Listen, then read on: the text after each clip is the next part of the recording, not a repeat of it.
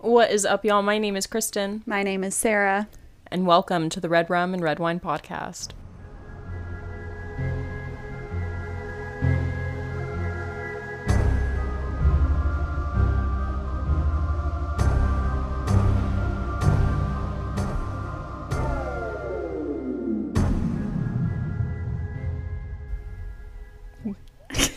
Take the wheel, Sarah. Okay. She's all yours. Yay! Okay. I'm excited for this one just because it involves a topic kind of that I'm excited about. My story does involve a murder, so obviously that's not exciting. That's not what I'm talking about. But if any of y'all like thriller, horror, creepy movies, then you might kind of get a gist of what I'm talking about. But I'm not going to give it away at first because I want Kristen to try and guess. The case that I'm talking about today supposedly inspired some of a storyline for a certain movie. Ooh. And a new movie for this franchise is coming out literally in 3 days. And so I thought it was just the perfect time to talk about this. And so, Kristen, when you think you've figured it out or if you have any guesses, let me know and I'll tell you. Damn, you're like, right. I don't know what movie is coming out in 3 days. I know, like, if you knew, then you would obviously know what I'm talking about. But I don't know. We'll see. We'll see if you get it. You should. So for this, we are in Coldwater, Michigan, and Coldwater is southern Michigan, not too far away from the Indiana border. The population is around 10,000. It's a small community, a farming community where a lot of people know everyone. Everyone feels as if it's a pretty safe place to live. But some of us find that some of the places where we feel the safest or should feel the safest sometimes aren't. 46-year-old Dennis Depew, who was a property assessor or like an appraiser for the state for properties, married to 48-year-old Marilyn Depew, a high school guidance counselor at the local high school. They had 3 children together. 2 of their oldest, they were girls in high school, and the third was a son who was a little younger, not too much younger. They were like an all-American family, and they really seemed, keyword, normal and typical from the outside. Mm-hmm. Marilyn and Dennis had been married for about 17 years. However, there was some tension in the marriage. Dennis and Marilyn had different personalities, pretty much on different ends of the spectrum, and this made them seem to butt heads a lot. Mm-hmm. Marilyn was on the quiet side, and Dennis was more demanding and controlling. Dennis apparently didn't like the fact that Marilyn was active within the community. I guess he just expected her to work and come home. Who knows? But he wasn't happy that she was, I guess, outgoing and involved in the community. Having a life outside of him. Right. And I'm thinking, possibly she was just more quiet with him and not with other people. Mm-hmm. But Dennis apparently became really withdrawn with this tension and accused Marilyn of trying to turn their own children against him.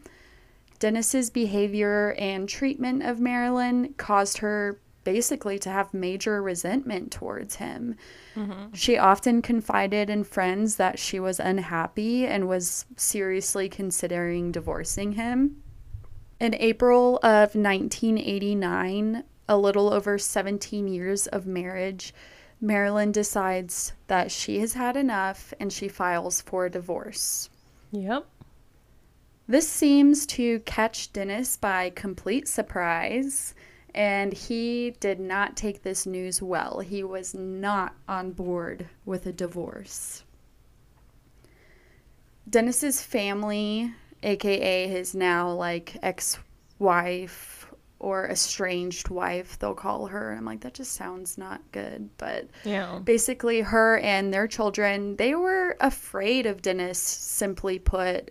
Marilyn, after she, or when she filed for divorce, from what I gathered, it seemed like Dennis moved out. They separated until it was finalized. And she simply did not want Dennis at their house or around their kids. And so I think that, he really felt like they were against him, but they were just afraid of him. So Yeah. about a year after the initial divorce filing, April 15th, 1990, which was Easter Sunday, Dennis Depew comes to Marilyn's home to pick up their 3 children for a scheduled court-ordered visit. But the kids didn't want to go with their father that day. I don't know why. They just didn't want to go with him. In return, Dennis would erupt in anger and start an argument with Marilyn, or an argument would break out with him and Marilyn. Dennis felt as if Marilyn was turning their kids against him, and them not wanting to spend time with him that day really just fed into that idea of his. Mm-hmm. The argument would escalate. The argument would escalate from yelling to pushing and shoving. And the next thing you know, Marilyn is shoved down the basement stairs that they were arguing right next to. Oh my God. Marilyn was alive, but badly injured. So Dennis, I don't know what his reaction was, I watched a show about this, an episode of Investigation Discovery's Man with a Van, and they did reenactments, and I don't take anything from the reenactments, what they do or what they say, as actual fact. Mm-hmm. But I do know that Dennis does go down and carry Marilyn back up the stairs. And mind you, while they're arguing, while Marilyn gets shoved down the stairs, the kids are all still, present in the house. I don't know how much of the argument they saw versus what they heard, but they had to at least hear. Yeah, and it's completely validating every reason that they probably didn't want to go with him in the first place. Exactly. Yeah, that doesn't help the situation to escalate it like that. You just got to learn, calm down, go away, and try again Just another go day. Away. Yeah. Yeah. Come again another day. Yeah, that was a Bye. good one though. Oh. Calm down, go away, try again another day. Mm-hmm. I'm gonna put that one in my back pocket. A lot of people need to learn that lesson. Yeah. So Dennis brings Marilyn up the stairs, and he tells the children, she fell down the stairs. Everything will be fine. I'm gonna take her to the hospital, and then I'll be back. Oh my God, no, I don't trust that. He tells them that everything will be fine and I'll be back. And so the 3 children watch as their father puts the barely conscious but conscious Marilyn into his vehicle as he leaves their 3 kids at home and takes Marilyn to the hospital. Oh, how old were the kids at this point? Or how old was the oldest? The oldest was 16 or 17. I didn't get exact ages because they are minors and a lot of their personal information has been withheld. But I do know that the 2 oldest were the daughters who were in high school, and the 3rd was a son who was a little younger, maybe middle school. I couldn't imagine. Yeah. So Dennis leaves with Marilyn and leaves the kids. Meanwhile, on that same Easter day, Ray and Marie Thornton decided to go on a Sunday drive in their family car. I didn't get their ages, but they seem to be, younger than like Dennis and Marilyn, maybe in their 30s or so. Mm-hmm. It really doesn't matter, but it kind of does, just to give you guys a visualization. Mm-hmm. Both Ray and Marie worked long hours. So they only had like really downtime together on the weekends. They had children, so throughout the week it was just a busy household. So on the weekends it was like a weekly thing of theirs to go on a Sunday drive to get some peace and quiet, just the two of them. They lived in northern Indiana, and they would often cross the border into southern Michigan. Apparently that part of the country is really beautiful. It's kind of rural, and it's just a nice place to go driving. They like to take the back roads specifically to get better scenery of farms and fields and, you know, the cows and all that stuff. Ray and Marie were enjoying their Sunday drive, and Ray described, he was featured in the episode I watched, so he gave a lot of his own personal account. So he described how they were driving slow like they normally would. They would be going 20 to 30 miles per hour on these back roads, which is probably kind of normal, but a lot of people who normally drive back roads regularly, they'll speed because there's like usually not a lot of other people out there. Or police. Yeah. So they usually drive pretty slow, and they're going along their merry way when suddenly because Ray's driving, he notices a brown van coming up behind them really quickly. Ray said they were approaching a hill. Jeepers Creepers. Yes! Yay! What the fuck? That scene terrified me as a child. I think, like, that's one of the, like... When that engine revving, they really just give it that. Ugh. When we watched the second or third one, my mom's friends had her asshole sons over, and they, like, opened the window, and they're like, he can smell you. And I was so terrified. I was like, you close that goddamn window. Yay. I was hoping that this part would. Yeah. I was like, okay, it's not Scream. It's not, I don't know. I was racking, yep. Yeah. If this part wouldn't, then some of the next parts would. But yes, Jeepers Creepers. Oh, yay. God. The new one comes out this. on the 19th. Really supposedly. like it's been this. pushed back a few times, but. Yeah. I'm excited for the movie, but I didn't actually know that this was inspired by something, so that actually yeah, it's said to be, but I'll get kind of more into that at the end. Okay. Yeah. You will see the similarities, though, for sure.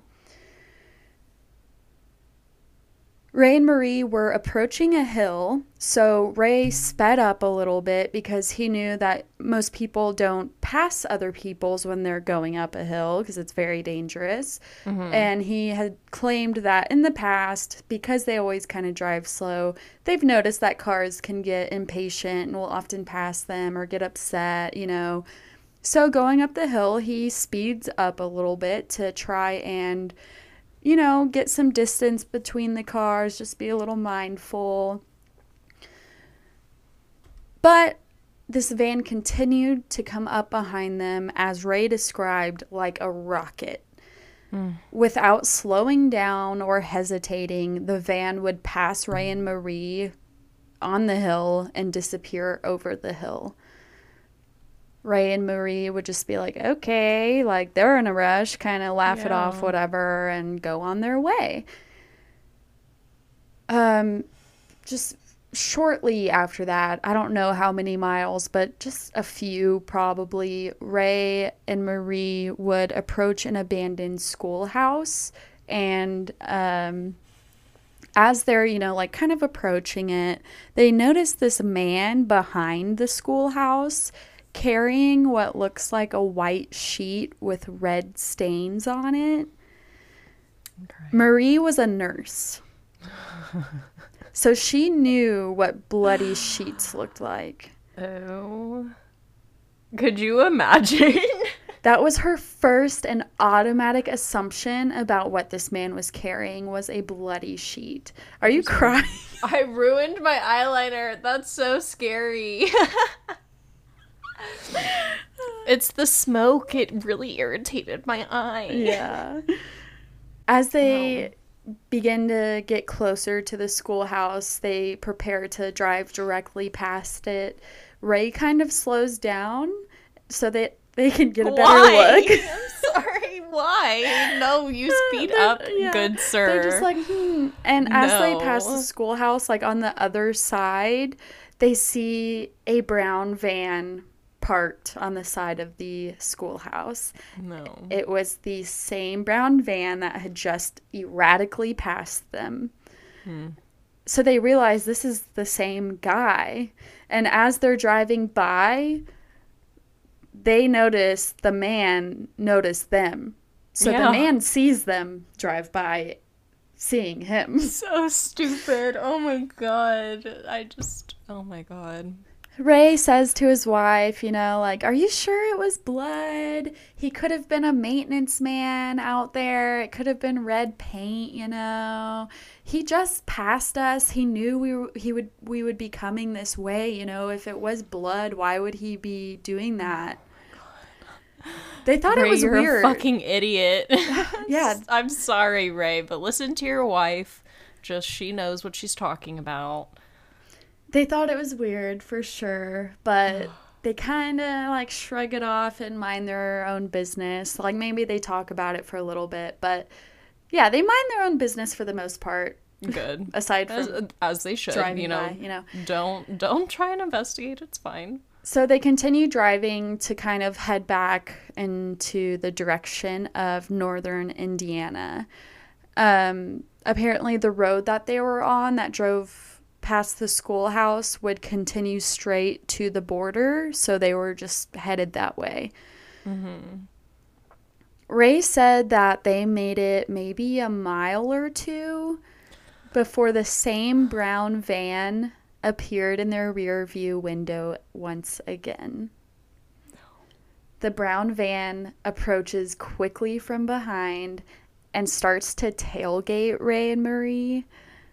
This made them really nervous. Yeah. Obviously. You just saw them dump a body. Ray said the man in the brown van was acting crazy. They didn't know what he was trying to do. So Ray sped up to try and create some distance, but the van would maintain its close proximity to their rear bumper. That's terrifying. Ray and Marie didn't know if this man was trying to run them off the road, hit them, pull them over and like pull a gun on them or beat them up. They were freaked out. They, like what can you do besides speed up or try to safely pull off the road? I don't know what I would do. Eventually the brown van once again would veer around them and pass them and disappear down the road. This time, Ray and Marie were paying extra close attention, especially to the van's license plate. There you go. Marie grabbed a pen and a piece of paper from like the glove compartment, who knows, and wrote down the van's license plate number because by this point, they think something sketchy is for sure going on. Yeah. Even if it wasn't a bloody sheet, this man is acting crazy on the road. Like something is happening. They also felt a sense of relief that the van had just passed them again instead of something worse happening, because I think maybe they were really fearful that something really bad was about to happen. And, oh my gosh. So with a bit of relief, they continue driving, kind of talking about what in the world just happened. And like I mentioned, the road they're on just goes straight south to the Indiana border, and they get to an intersection that's near the state line. And once they approach this intersection, what do they see? No. The same brown van is pulled over on the side of the road. The passenger side doors open, and the man who is driving the van is kneeling behind the van near the license plate. The man was changing his license plate. Ray said they saw a screwdriver in his hand as he was unscrewing the Michigan plate off of the van, and he saw an Illinois plate on the ground next to the man. And he shared how at that time the Illinois plate was very distinct. It was white with a pale blue border. So even if you were kind of far away and you couldn't read the numbers or the state on it, you could see the pattern, and like he knew it was Illinois. Yeah.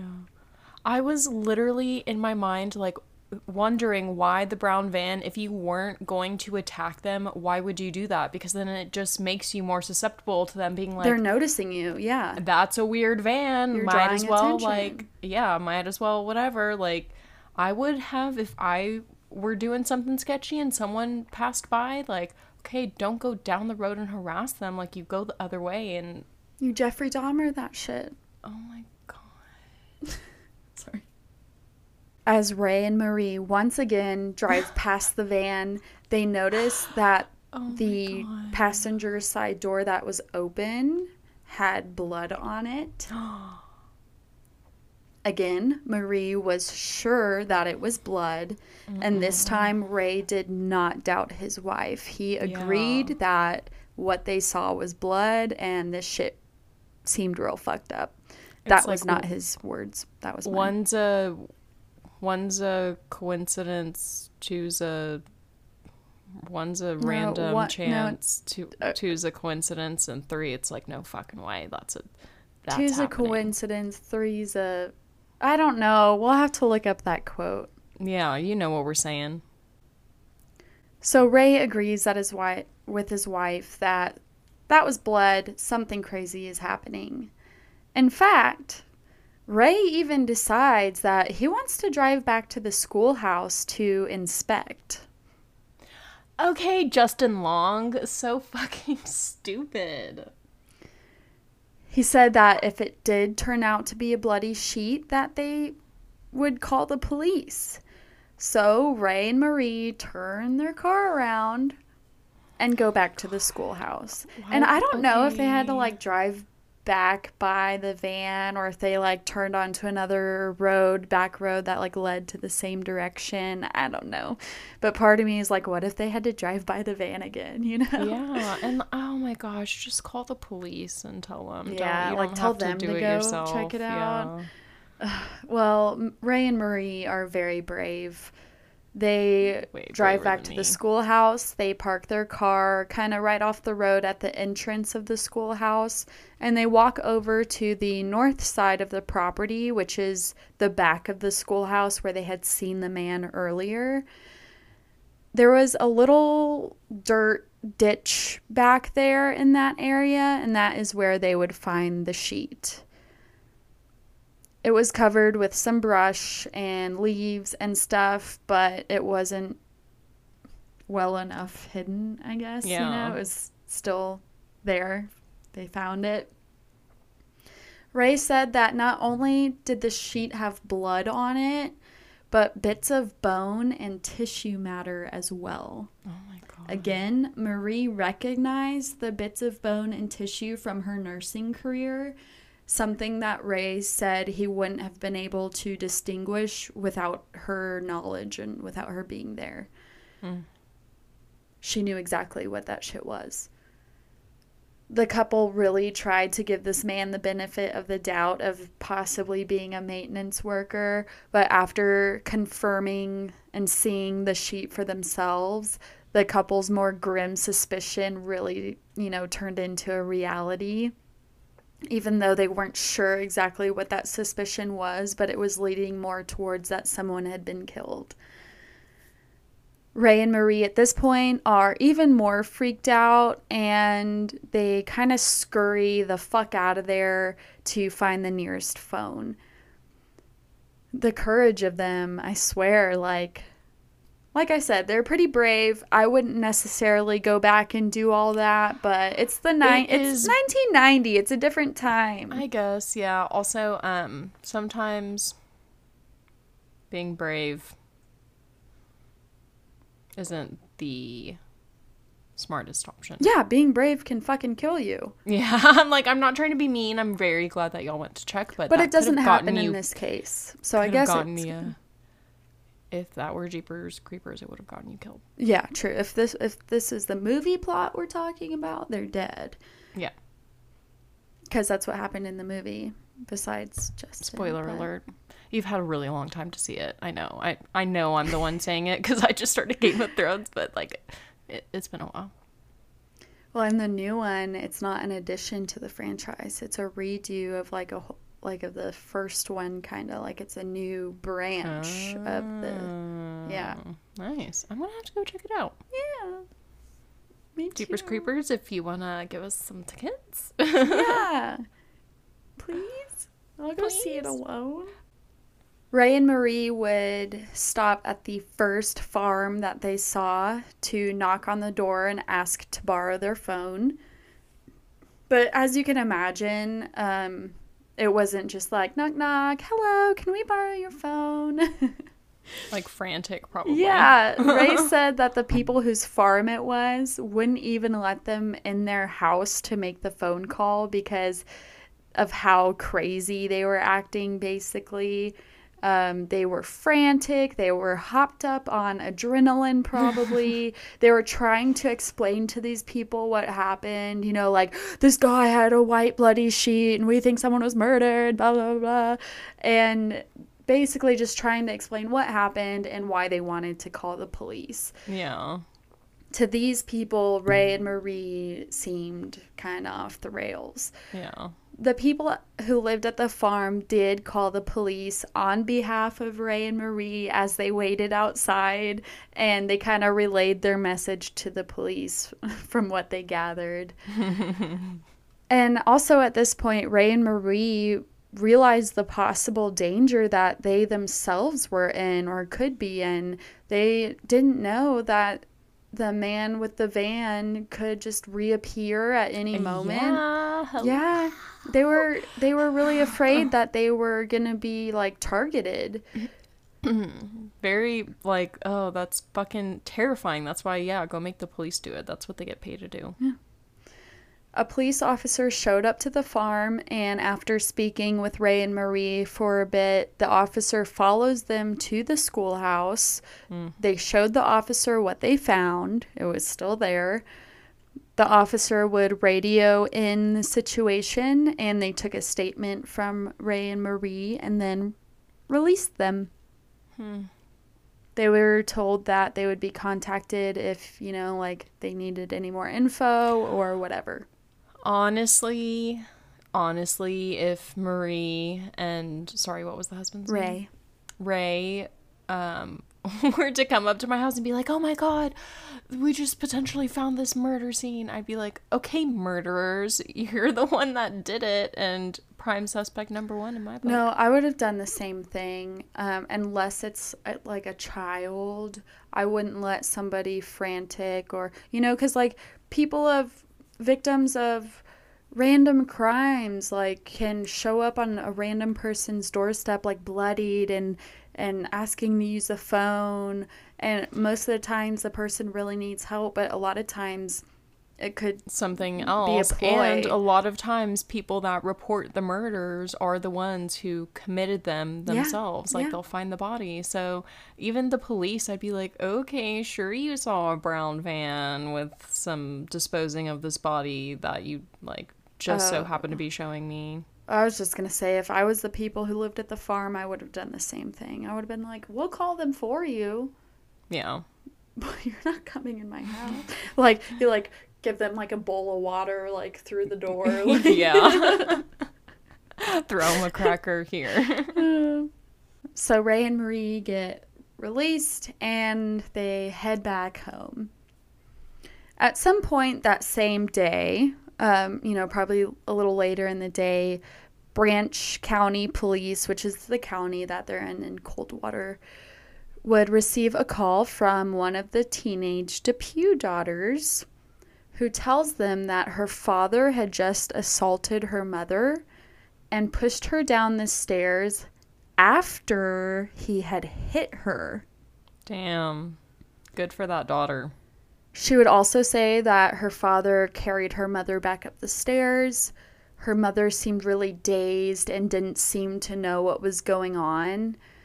She shared how her father then put her mother into his van, saying how he'd be back after he took her to the hospital. But some time had passed and the girl's father hadn't returned yet, aka Dennis.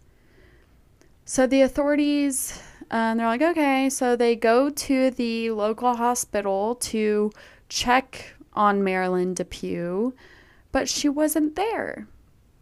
In fact, she never had been. That day, at least. Dennis wouldn't return home at all. The next morning, on April 16th, 1990, the driver of a Branch County Road Commission truck, which is, I think they're like utility or road workers, he comes across a body laying near a tree out on Butcher Road, north of Central Road. The man immediately calls police. They come out, and they were pretty quickly able to identify the body as being that of Marilyn Depew. The cause of death was a single gunshot wound to the head. Damn. She was murdered by her husband. It was pretty obvious at this point because I didn't get details on what happened overnight, you know, like Dennis not coming home, whatever, but they like knew it was him. It appeared that Dennis shot Marilyn in his van, disposed of her body, not very well, mind you, and then disposed of the bloody sheet he used to wipe up the blood in his van at the schoolhouse somewhere in a different location. After finding Marilyn's body, authorities became immediately concerned for the Depew children and for their safety because they're now orphans. They know that Dennis hadn't come home. Their mother's now dead. And police, I think they went to the Depew home to kind of raid it to look for Dennis, but he wasn't there, but the children were there safely. And so they were able to like get them taken care of. Okay.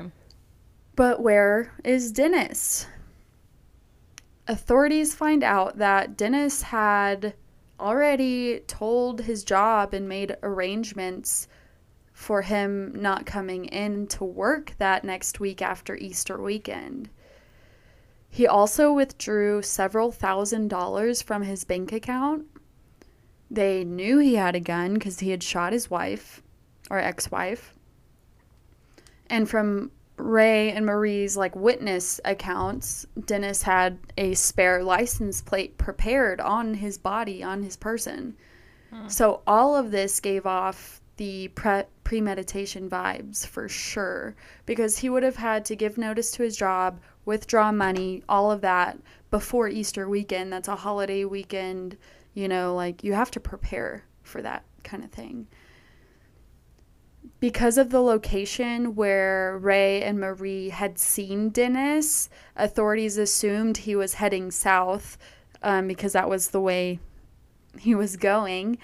And this meant he was most likely crossing the border into Indiana, or at least heading out of state some way. Yeah. Because of this, the FBI was enlisted by the local authorities to help. And so all the information they had on Dennis and the crime that was committed and any information on his vehicle was given to various state agencies and authorities. But unfortunately, the only license plate number they had was the one of the Michigan plate that Ray and Maria had noted down before Dennis had swapped it out. They didn't know the license plate number of that Illinois plate. Yeah. They So, just knew it was that. yeah. Thing. Because of this, Dennis was able to avoid being captured by authorities for a while. Damn. Around 2 weeks later, Dr. Stan Bushhouse, who was the principal at the high school, the Coldwater High School where Marilyn worked, as well as the high school government teacher, received a large envelope in the mail. The envelopes didn't have a return name or address, but they were postmarked in Arlington, Virginia. In Dr. Stan's envelope, at least, I'm not sure about the history teachers, there was a 2 to 3 page handwritten letter from Dennis Depew. It was written on like legal pad paper that had been, ripped off. And the letter was explaining how Principal Stan and the English teacher, as well as others in the community, were at fault for the trouble in Dennis's and Marilyn's marriage, and at fault for the divorce, as well, thus at fault for Marilyn's death. So he just blamed the whole fucking town on his problems instead of looking exactly at the his letters, own actions. Yeah, the letters were in third person. They were threatening, and at nowhere in the letters was Marilyn's murder acknowledged, just the fact that she was like gone or dead. Wow. Stan calls the sheriff's office, obviously, and authorities warn Stan that, as well as the other teacher, that because they got these letters, to be cautious, that this could mean Dennis has it out for them. They don't know what he's capable of. He already murdered one person, and they still don't know where he is. Yeah. Aside from teachers and people at the school, additional letters were sent to the newspaper company, the judge who had handled the Depew divorce, and others in the community. This dude is off his rocker. Letters kept coming for a while to people in the community, and those of who Dennis felt were at fault for basically everything that he did. He wanted others to bear the blame instead of himself. The letters that were being sent were postmarked from various states, such as Oklahoma, Iowa, and Virginia, as well as a few others, I believe. This meant Dennis was clearly on the run. He was actively traveling, and authorities would do their best to try and track him down by the location of the postmarks, but it was pretty hard to do, and they didn't really have any luck before the letters would actually stop coming. Authorities in Michigan and, Branch County specifically pretty much hit a dead end. Dennis Depew was seemingly gone. 9 months later, Jesus. in the Dallas, Texas area. No, why is it always Texas? Dennis reinvented himself and created a new life under the name of Hank Queen. He ended up finding or meeting a woman named Linda Blizzard, and they ended up forming a serious relationship. Serious enough that Hank would soon move in with Linda. And at first, things seemed really good. Obviously, otherwise he wouldn't have moved in with her. But Linda became suspicious of Hank pretty quick. Yeah. Hank wasn't very outgoing, and he didn't do a whole lot of talking, especially about him or his past or personal stuff. He apparently grew more quiet and suspicious compared to when they first met, which I guess is what created or fed the suspicion for Linda. Mm-hmm. Linda had, because of this, hired a private investigator to look into Hank. Of course, this is 1990, 1991 by this point. Probably, yeah. And we still don't have Google, the internet, and so you can't just Facebook stalk one. You can't just It's a lot Google harder someone's to name. Or So it's you a have lot to easier to hire- hide things. Yeah. And so you have to hire a whole ass PI. Hank, or Dennis, still had his brown van, which he kept parked in Linda's garage out of sight. So Linda gave her PI the license plate number on his van. But at this point, we can assume it was a whole new one to the Illinois one that he had replaced the Michigan one with. Yeah. The PI finds nothing on Hank Queen, which some could be like, oh, that's great, good. But then if you're kind of also smart, you'll be like, okay, that's weird, because you'd at least find something. Yeah. Even if it's not bad, you'd find like a parking ticket or like a something. Authorities back in Michigan knew that if they were going to catch Dennis Depew, they needed national publicity because they knew he was on the run across several states. So they contact a national TV show that some of us may find familiar and ask them to profile the Depew case on their show. Unsolved Mysteries ran a story on the Depew case in March of 1991. Damn.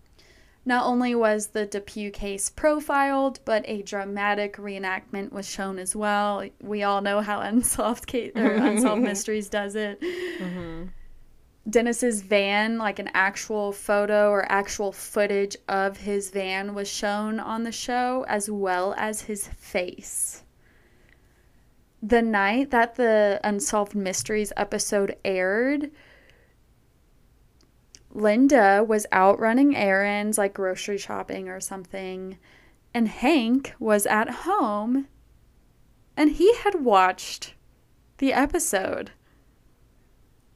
He immediately knew that he needed to get the fuck out of there because he had like settled down a little bit at that point. So he and Linda had friends. He knew more people than he would have been if he was just like on the run. Yeah. And so anyone who saw that show and anyone who knew, quote, Hank Queen would know that Hank is not actually Hank. So he knew that if he saw this episode on TV, that it's very likely that others saw it as well. So Hank, aka Dennis, starts scrambling around packing a bag to leave Linda's house, when suddenly Linda comes home from running errands. He comes up with an excuse to tell Linda for why he's packing a bag and why he's in a rush to leave. The way the show I watched made it seem was that he told her that his mom was sick and that he needed to like drive to her right now tonight. And she seemed to buy it and was really understanding. Again, in the reenactment, she's like, let me pack you some sandwiches for the road. I don't know if she actually did that, but... Yeah. So Dennis packs up his brown van, you know... And his sandwiches. He's still Hank in Linda's eyes. Mm-hmm. But he packs up his brown van with basically all of his belongings and says, bye-bye, Linda. I mean, she even sent him off. She asked him, will there be a phone number I can contact you at, you know? And he was just like, oh, like, no, I'm not sure. I'll call you, you know, once I'm there. Like, I'll call you in a few days. God, it was so easy to get away with shit back in the day. Fucking landlines. And even then, it's like... Part of me wishes, like, it was kind of like that. But then, like, yeah, having a cell phone is nice. It's a little too nice. Yeah, I'm just like, so part of me wants to go incognito. There is the craziest app, I'm so sorry. Craziest app that if you take a photo out on the streets, you put it in this app and it will find the CCTV footage of you taking that photo while you're on that fucking street. And everyone's like, oh, how cool. I'm like, no one is fucking worried about this. They're watching our every goddamn move. I'm not okay. I want to go back to the days where it was incognito and, you know, oh. Yeah, that's sketchy. Don't look at me. Don't look at me without my permission. sometime shortly after Hank leaves, the way the show I watched made it seem was that maybe, you know, friends had been trying to call Linda during the moment when Hank or Dennis was trying to leave. And then so when she wasn't answering the phone, one of Linda's friends comes over to be like, Linda, girl, your man is all over the TV. And she explains the situation to Linda because she didn't see the Unsolved Mysteries episode. So Linda connects the dots on, obviously, how Hank had just left and realizes how basically she could have just been killed because... Yeah, she's so lucky that he just decided not to. Yeah, because he still had a gun. He could have easily just taken another victim. He had already killed one person before. So everything got put into perspective for her.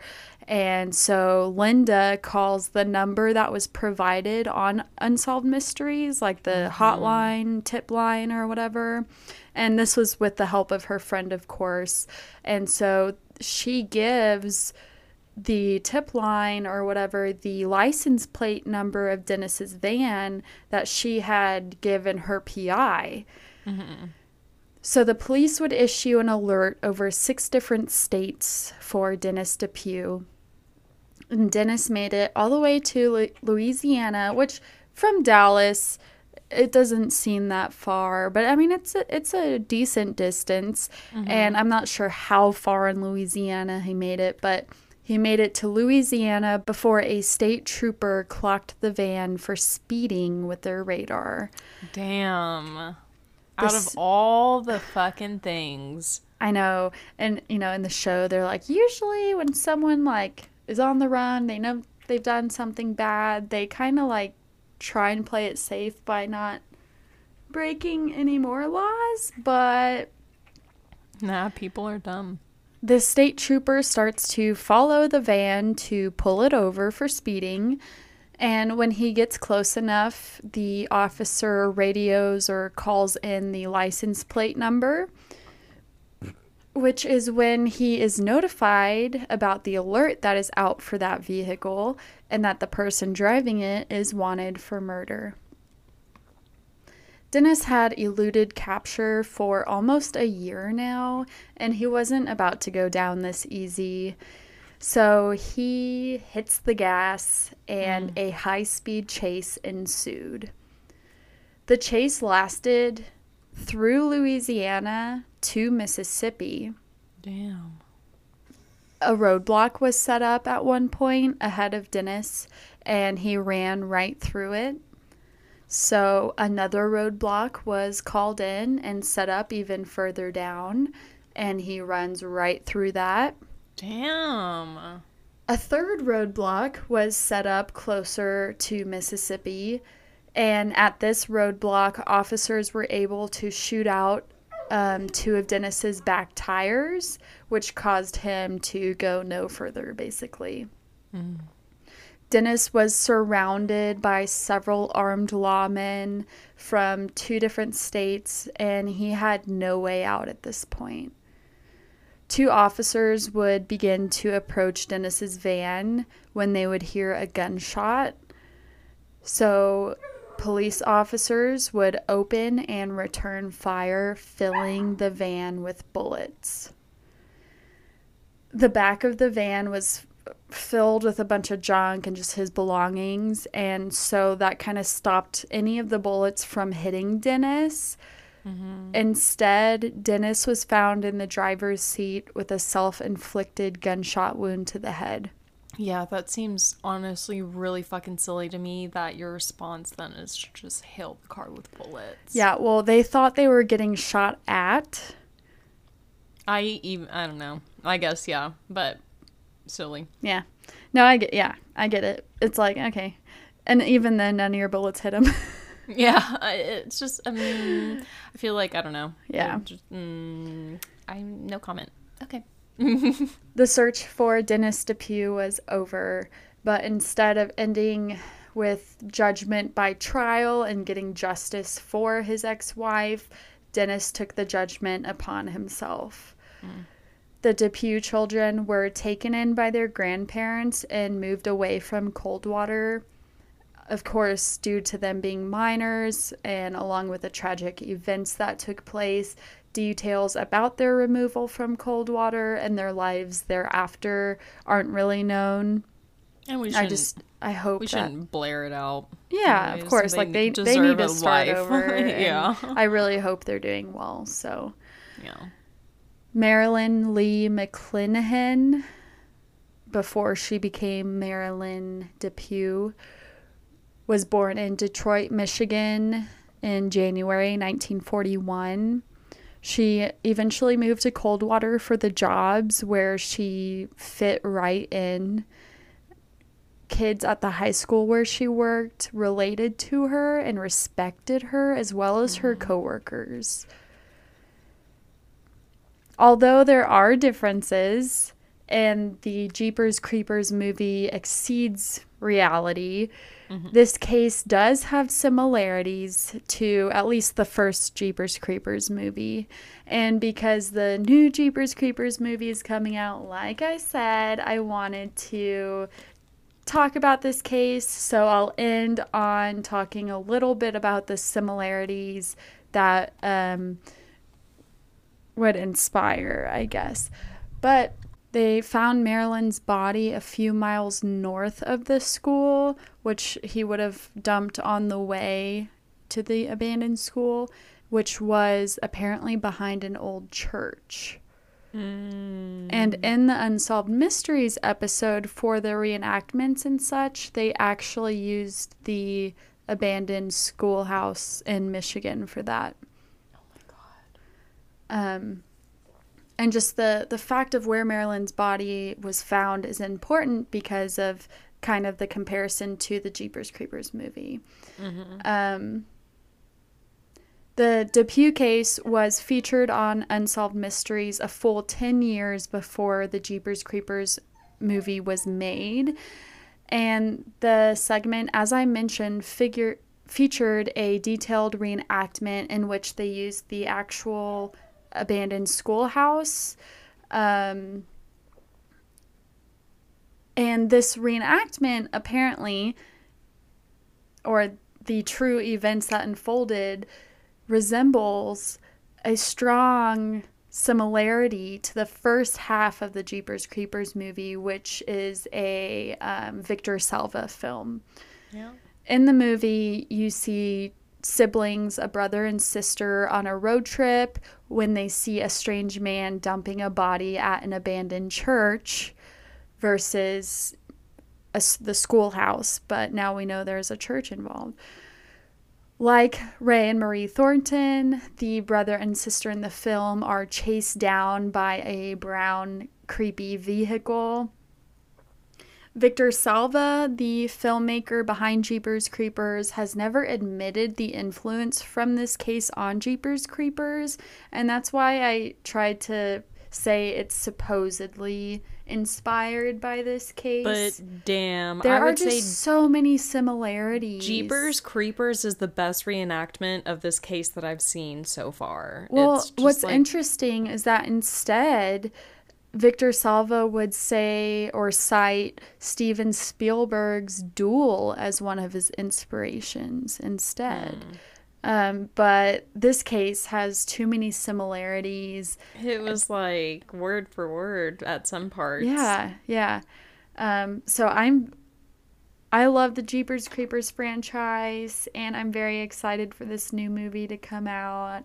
And I'll probably have to wait for my husband to get back from deployment to watch it, but I also want to tell him, like, you know what? I'm just going to go watch it by myself. Yeah. Get over it. It's important. It's not important, but anyways, so that was the murder of Marilyn Depew and the supposed inspiration for Jeepers Creepers. Damn. Rest in peace, Marilyn. But thank you, Sarah. I had never heard of that case before. And I did not know that Jeepers Creepers was inspired by true events. Like, Supposedly. That's literally, supposedly. It's like, it is. That's fucking wild. Blows my mind. And I think tonight I'm going to watch Jeepers Creepers. Yeah. It terrified me as a child. Wow. That was just like such a blast from the past. And now they're making a new one. I know. I'm Please so sponsor. excited. I've been waiting for this new Jeepers Creepers for like a year and a half. I feel like you have been talking about this for a while. Because the release date got pushed back a few times. Yeah. All right, guys. Well, if you have any other crazy cases like that up your sleeve, we are needing to hear them. So send us an email. Let us know if you want us to say your name. Yeah. Red Rum and Red Wine Podcast at gmail.com. And follow us for the photos that will be posted, as well as, other stuff. You got to follow to find out. RARW Podcast. And until next time, guys. Bye.